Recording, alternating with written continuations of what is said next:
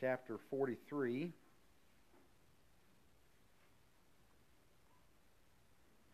Jeremiah 43.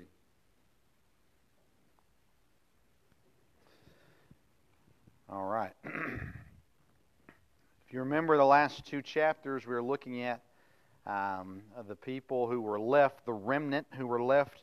They were headed towards Egypt, and they stopped, and they asked Jeremiah, and they said, will you go to the Lord and pray for us, and ask Him what He'd have us to do, and whatever He says, we'll do.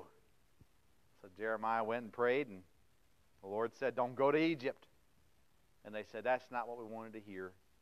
We're going to Egypt. And Jeremiah said, if you go to Egypt, bad things are coming. If you stay here, good things are coming.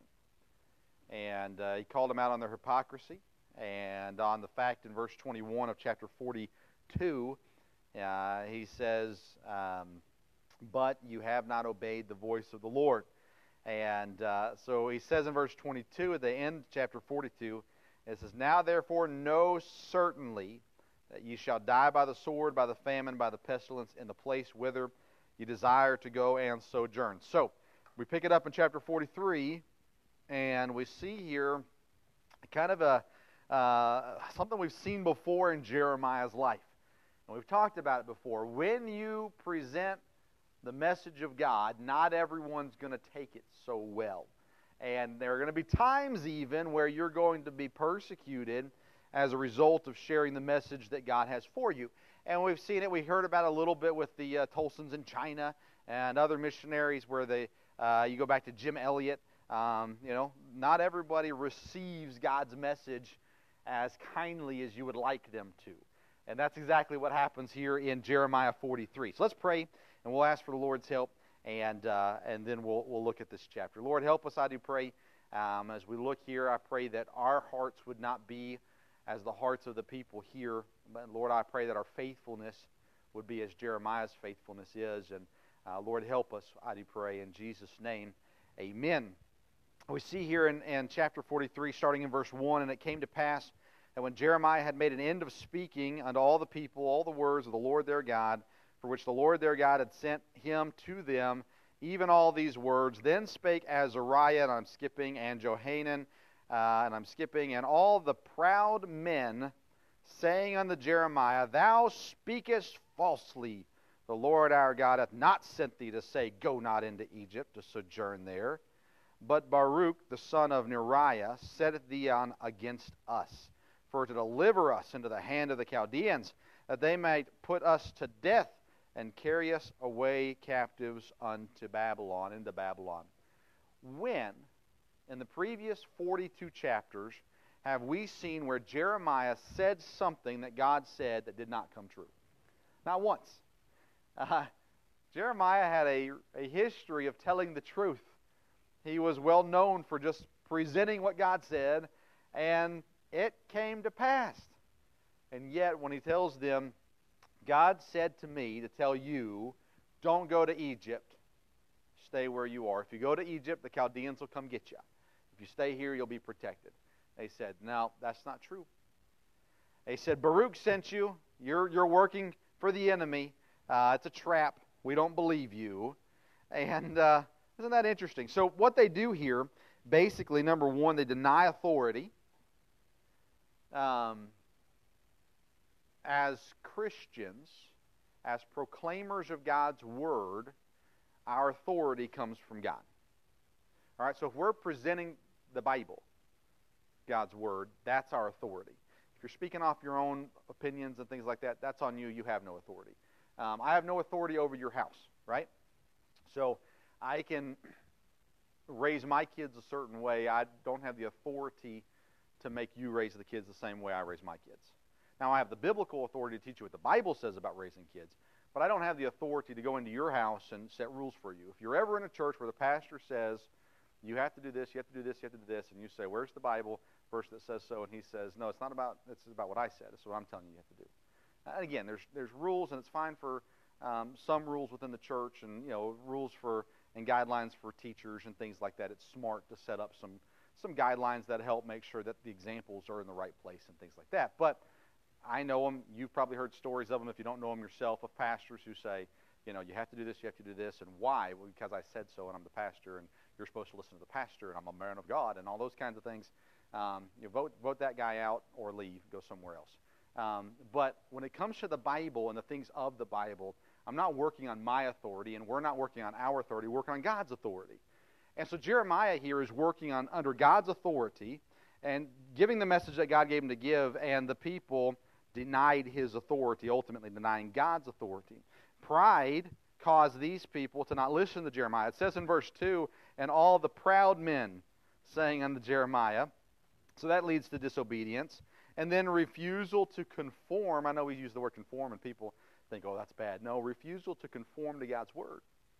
A refusal to decide and make the decision, I'm going to do what God says. Remember, they said in chapter 42, whatever God says, we're going to do. And God said, they said, no, we're not doing that. And then they blamed it on Jeremiah. Well, we don't believe you, Jeremiah, because you're such a liar, right? I mean, you said that Babylon was going to come and take us captive. Well, that just happened, but that doesn't mean that this is true. And so you see this circle continues, so to say. Johanan, verse 4, and all the captains of the forces and all the people obeyed not the voice of the Lord to dwell in the land of Judah. But Johanan, the son of Kareah, and all the captains of the forces took, and I circled that word in my Bible, took. They didn't lead. They didn't ask. They took. They took all the remnant of Judah. They said, come with us, you have to. Now, granted, I'm sure people, if they'd said, we're not going, I don't know if they would have taken them or not. But at the end of the day, the leadership at this time was saying, you're coming with us. And that were returned from all nations, whither they had been driven to dwell in the land of Judah. So now they're getting all the people together, and they're headed to Egypt. Men, women, verse 6 tells us, children, the king's daughters, every person that Nebuzaradan, the captain of the guard, had left with Gedaliah, the son of Ahikam, the son of Shaphan, and Jeremiah the prophet, and Baruch, the son of Neriah. So they came into the land of Egypt, for they obeyed not the voice of the Lord. Thus came they even to Tahpanhes. So they grab all the people, right? All the remnants. Everybody that Gedaliah had put in charge and put over the people, they took them. They took Jeremiah the prophet. Isn't it funny? Jeremiah, we think you're the enemy. We think you're lying. Let's bring him with us. You know why? This is purely opinion, by the way, not scripture, so please understand that. Why? Why would you take Jeremiah? Because you remember earlier in the last chapter, they said, and I'm paraphrasing, God won't listen to us. Jeremiah, will you go pray for us? So why are they bringing Jeremiah? In my opinion, why are they bringing Jeremiah along? Because they know at some point they're going to be in trouble again.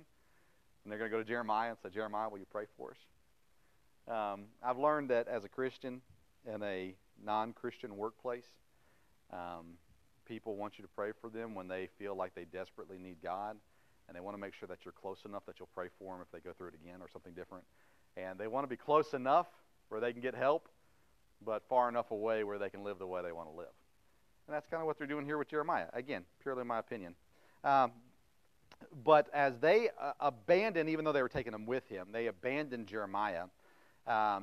Verse 8, God did not abandon him.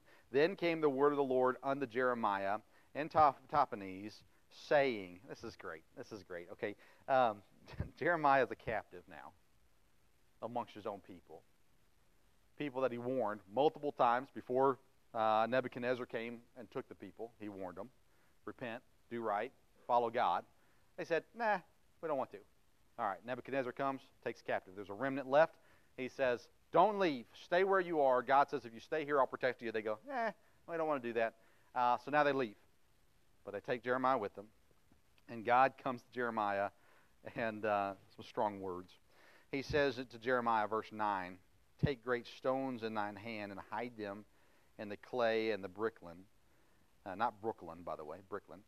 Which is at the entry of Pharaoh's house in Tahpanhes in the sight of the men of Judah. So they see it. And say unto them, thus saith the Lord of hosts, the God of Israel. Behold, I will send and take Nebuchadnezzar, the king of Babylon. What are these next two words? My servant. We talked about this many chapters ago. But God, at the moment, looked at Nebuchadnezzar as more obedient to him, a wicked king. a king that had taken captive God's people. Nebuchadnezzar was being obedient to God's will where his own children were not. So he calls Nebuchadnezzar my servant. Why? Because Nebuchadnezzar was doing the will of God. Now God would punish the people of Babylon for this, and we've talked about that many times over. But to me, it's so intriguing. Nebuchadnezzar, my servant, and will set his throne upon these stones. The stones here that Jeremiah had placed in Tahpanhes at Pharaoh's house. He says, Nebuchadnezzar will set his throne upon these stones that I have hid, and he shall spread his royal pavilion over them. And when he cometh, he shall smite the land of Egypt. Does your disobedience affect other people? Yeah. You see, these people were supposed to stay in the land of Judah. They went to Egypt. So now what's going to happen? Egypt's going to suffer. So many times we think, well, this little lie or this little sin or this little thing, no one else knows, it will affect no one. It's never true. Sin affects the people around you. Anyways. He'll deliver such as are for death to death, and such as are for captivity to captivity, and such as are for the sword to the sword. And I will kindle, verse 12, a fire in the house of the gods of Egypt, and he shall burn them and carry them away captives, and he shall array himself with the land of Egypt. As a shepherd putteth on his garment, he shall go forth from thence in peace. Nebuchadnezzar is a-coming. Why? Because God told them that's what was going to happen if they went to Egypt. It's amazing to me how ignorant, foolish, rebellious God's people are. In this situation, the Israelites. But not much has changed. No, we're not Jews. We're not the land that God has claimed as his own. But if we're saved, we're his children. And it's just amazing that over the years, God's children still refuse to listen to what God says. Don't look at this, or there's going to be consequences. Don't go here, or there's going to be consequences. Do this, and I'll protect you. And yet still, for whatever reason, we go, I'll chance it. And then we end up going, God, why is life so hard? Well, he told us. We just don't listen. Verse 13, he shall break also the images of Beth-Shemesh, that is in the land of Egypt, and the house of the gods of the Egyptians shall he burn with fire. They're going to come in and destroy, and ultimately destroy, it says in verse 12, the house of the gods of Egypt. They're destroying the idols and the false gods and things like that. We see this throughout Scripture many times, where people come in, usually God's people come in, and will destroy the idol-worshiping places and burn the idols and different things. We see Scripture verses, if you remember, where somebody comes in, and I'm blanking on who it was, and all the idols are for all practical purposes, bowed down. They all fell over, and they're all down, and everybody's going, what happened here? And God did it. But he goes back to this again in verse number 10, Nebuchadnezzar, my servant. And he uses Nebuchadnezzar, a king that I wouldn't categorize as godly. Yet, because God places all men and women in authority, kings, presidents, and we sit there and we go, that person's wicked, that person's godless, that person's making bad choices, and I don't disagree with any of that. But we oftentimes forget that God's in control. Who's to say that God won't use a wicked president to put us back where we belong? Is God capable? Yeah. He is. But what we have is Christians who for far too long have gotten comfortable. And we just assume everything's going to be just all going to work out. Because what do we say? Well, God's in control. It's all going to work out. Then when we get under certain circumstances, we go, this is really bad. And again, I'm not saying it's not. But is God capable? If you lived back in Jeremiah's day and you were one of God's children, you would not look at Nebuchadnezzar and go, he's one of us. He's the opposite. But God used him. Nebuchadnezzar did the will of God. And ultimately, as it comes down years ahead, or years later, God's people are restored and brought back. But it was during Nebuchadnezzar's reign that God's people had a chance to obey and do God's will, and they didn't do it. I wonder, in America we're so spoiled. I wonder how many opportunities we've just walked right past. You look at our freedoms and we're scared to lose them, but the reality is we haven't used them. And we lose our freedoms. In many Christians' lives, not much will change. As a matter of fact, they'll go, well, at least I don't have to get up on Sunday morning and go to church.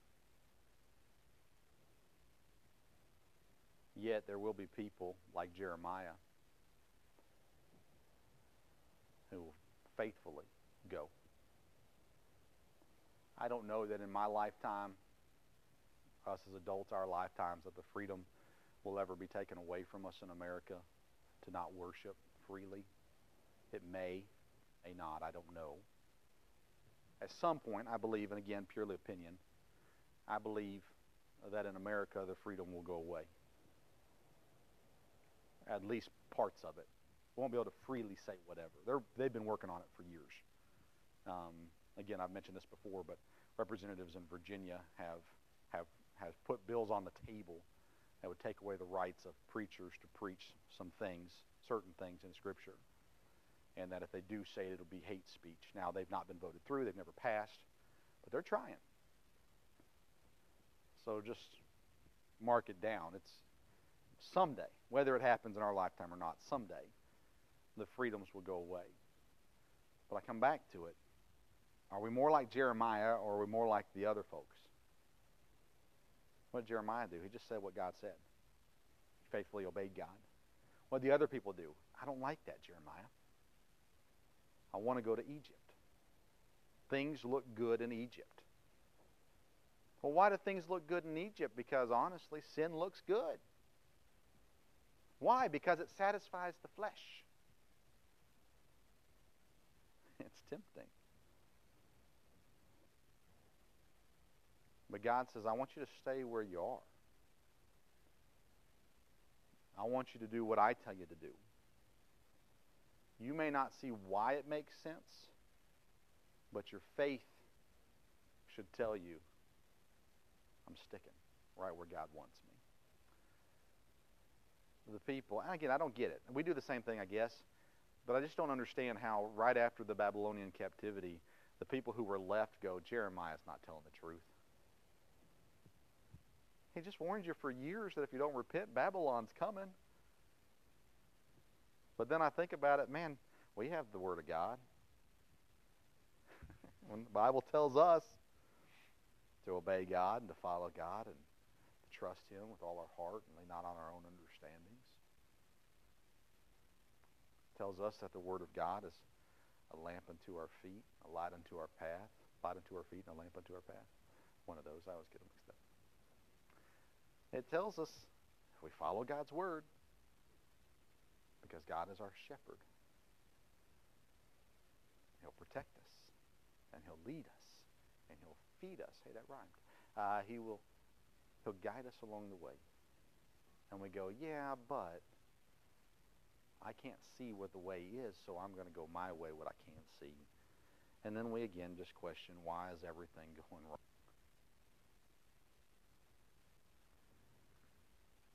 Here in Jeremiah, we see people following their own path, doing their own thing. And God tells them, verses 8 through 13, just be aware. Everything you are running from is going to find you.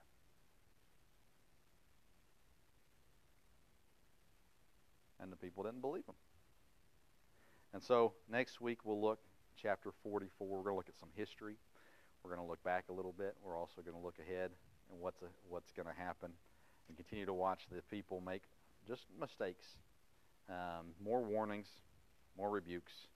It's all coming. Why? Because they're disobeying. Just obey.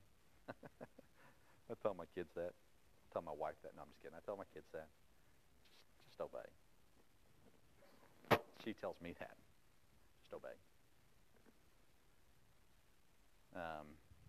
Have faith. Have faith that God's word is true and that God knows what he's doing. Do what he says. Follow him every step of the way. And you let me know when it doesn't work out for you.